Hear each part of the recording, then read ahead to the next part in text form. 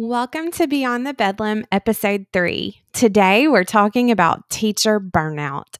I'm really excited to encourage you with a few ideas about teacher burnout to help you as we make our way to the finish line this school year.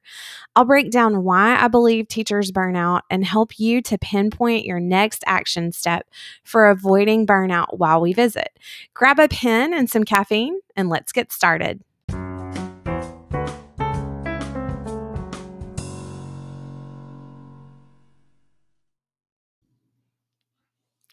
Hey, friends, I am so glad that you're here with me today. Thanks so much for joining in. At the time of this recording, we are approaching spring break in the school year. Hooray!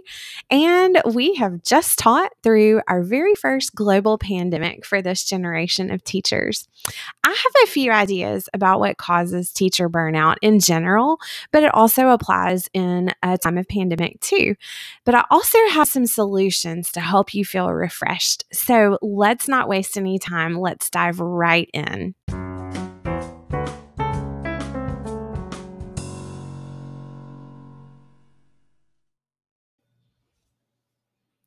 There are lots of reasons that teachers can burn out, and we are so unique, each of us. So there's different reasons that each teacher could be burning out. But in preparing for this episode, I have boiled it down to 5 big, broad, general categories that I feel like are applicable to all types of teachers, whether they're elementary, middle school, high school, second or post-secondary, and also whether they're a gen ed teacher, a specialized subject, some sort of specialist who serves a specific population of a school, or a combination of all of those. So there's 5 big reasons that I think teachers burn out. And the first of those is I think teachers burn out because creativity is stifled. So many teachers today are working within super specific constraints, and there's a prescribed curriculum, a prescribed method, or teachers are having to teach to a test. There's a prescribed number of minutes that certain things have to be done. The schedule has no room for flexibility, and we just feel stifled.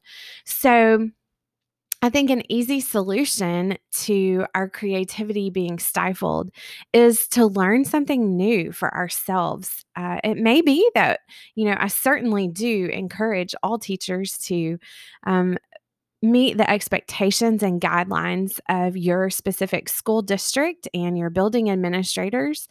Um, and while we may not be able to offer the most creative option for a student, we can scratch that itch for creativity by learning something new ourselves. So, we can brainstorm hobbies or habits that we'd like to implement and choose one to pursue between now and the end of the school year. You may want to walk for 20 minutes after school. You might want to learn to doodle on Procreate, which is a huge trend right now. You might want to learn to paint something. You might want to learn to play an instrument. But think of something creative that you would enjoy doing and pursue that if you're not able to pursue creativity within the constraints of your teaching situation right now. The second reason that I feel like teachers burn out is because relationships are suffering. It could be a personal relationship with a spouse or significant other. It might be with our own child at home. It could be that our relationship with our teammate or other coworker within the building is suffering. We might have a relationship with a specific student that is particularly difficult at the time. Um, and the fact of the matter is, we spend all day at school pouring into kids, and we should care about our students. But sometimes they don't reciprocate our care and concern. And when we have spent all day pouring into other people, we come home kind of empty. And it's hard for us to pursue relationships, although they are super important. So, I think that the obvious solution in this situation is to invest in someone that you care about.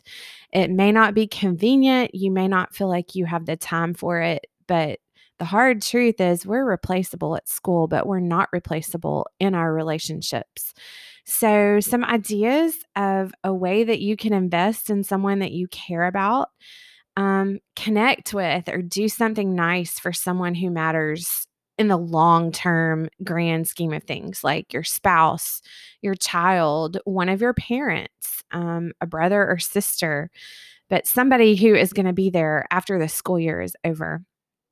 Um, an example of a way that someone has invested in me that just really means a lot.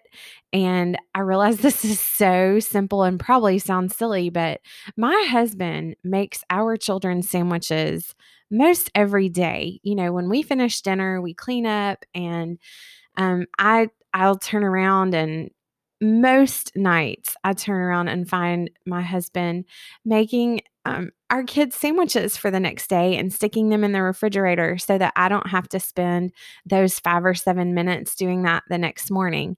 It is so small, but it's something I appreciate so much.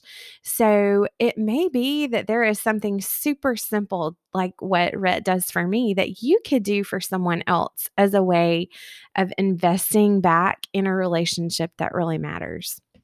The third reason that I perceive that teachers burn out is because they feel unappreciated. Um, my school does a really wonderful job with teacher morale. I just cannot say enough good things about the way that our administration appreciates us and the way that my coworkers appreciate one another. But I realize that this is not every teacher's reality. So, this is similar to the relationship thing that I mentioned a moment ago, but if you're feeling unappreciated, it may help to flip the script in your mind. If you take a moment to appreciate someone's investment in you, something like writing a note or sending a small gift, or even picking up the phone and making a phone call, or inviting someone to join you for lunch just because you love them. Something small that you could do to appreciate someone else could help to turn your own attitude of burnout around. Another reason that I think teachers burn out is because we're trying to be perfect. So many teachers are so good at what they do, and we care so much about our work, but oftentimes we pursue perfection because we want to give our very best to our students, and we should want to give our very best. But sometimes it's okay to settle for A- work instead of A+ work. The, the truth is that kids don't care if we have everything together.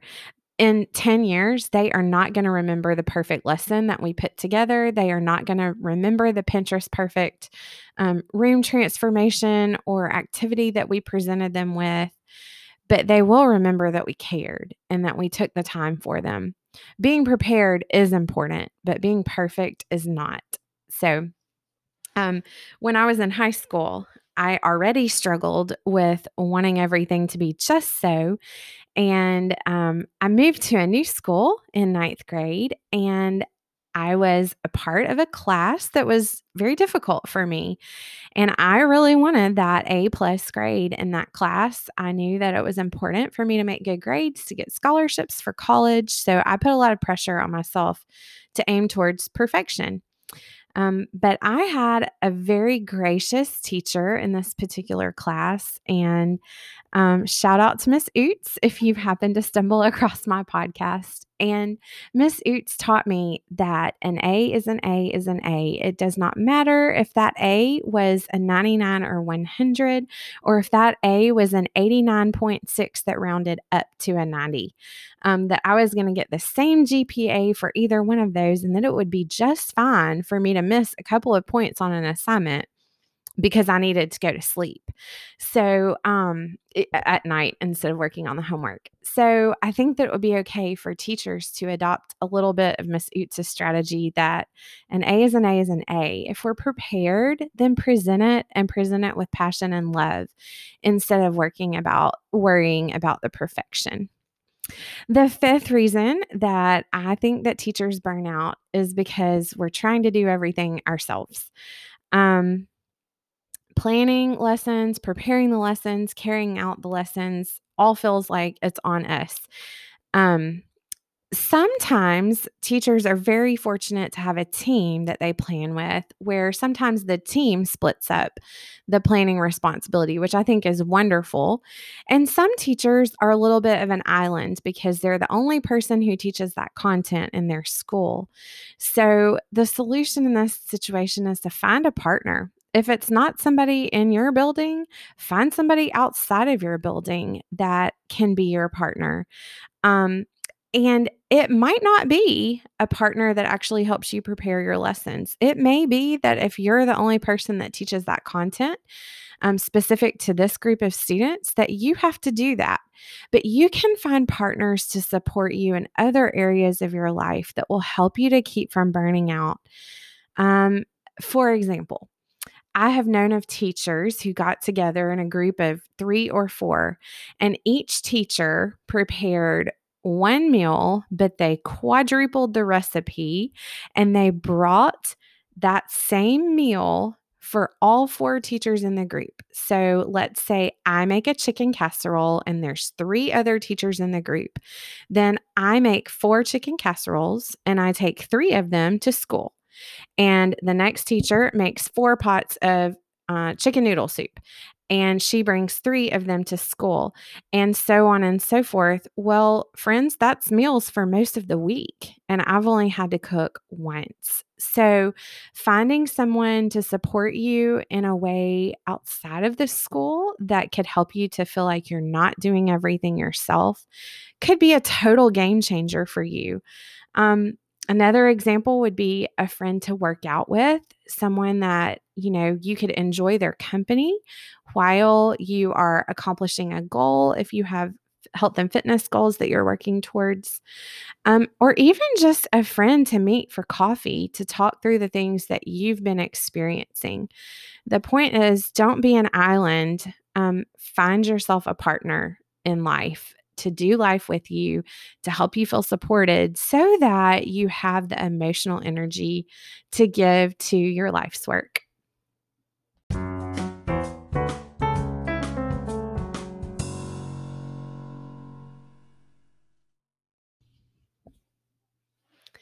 So now we've talked about what can cause teacher burnout, but it's great to know that. But if we don't have an action item to do something with that information, it's kind of useless. So, where do we go from here as teachers as we're speeding towards the end of the school year?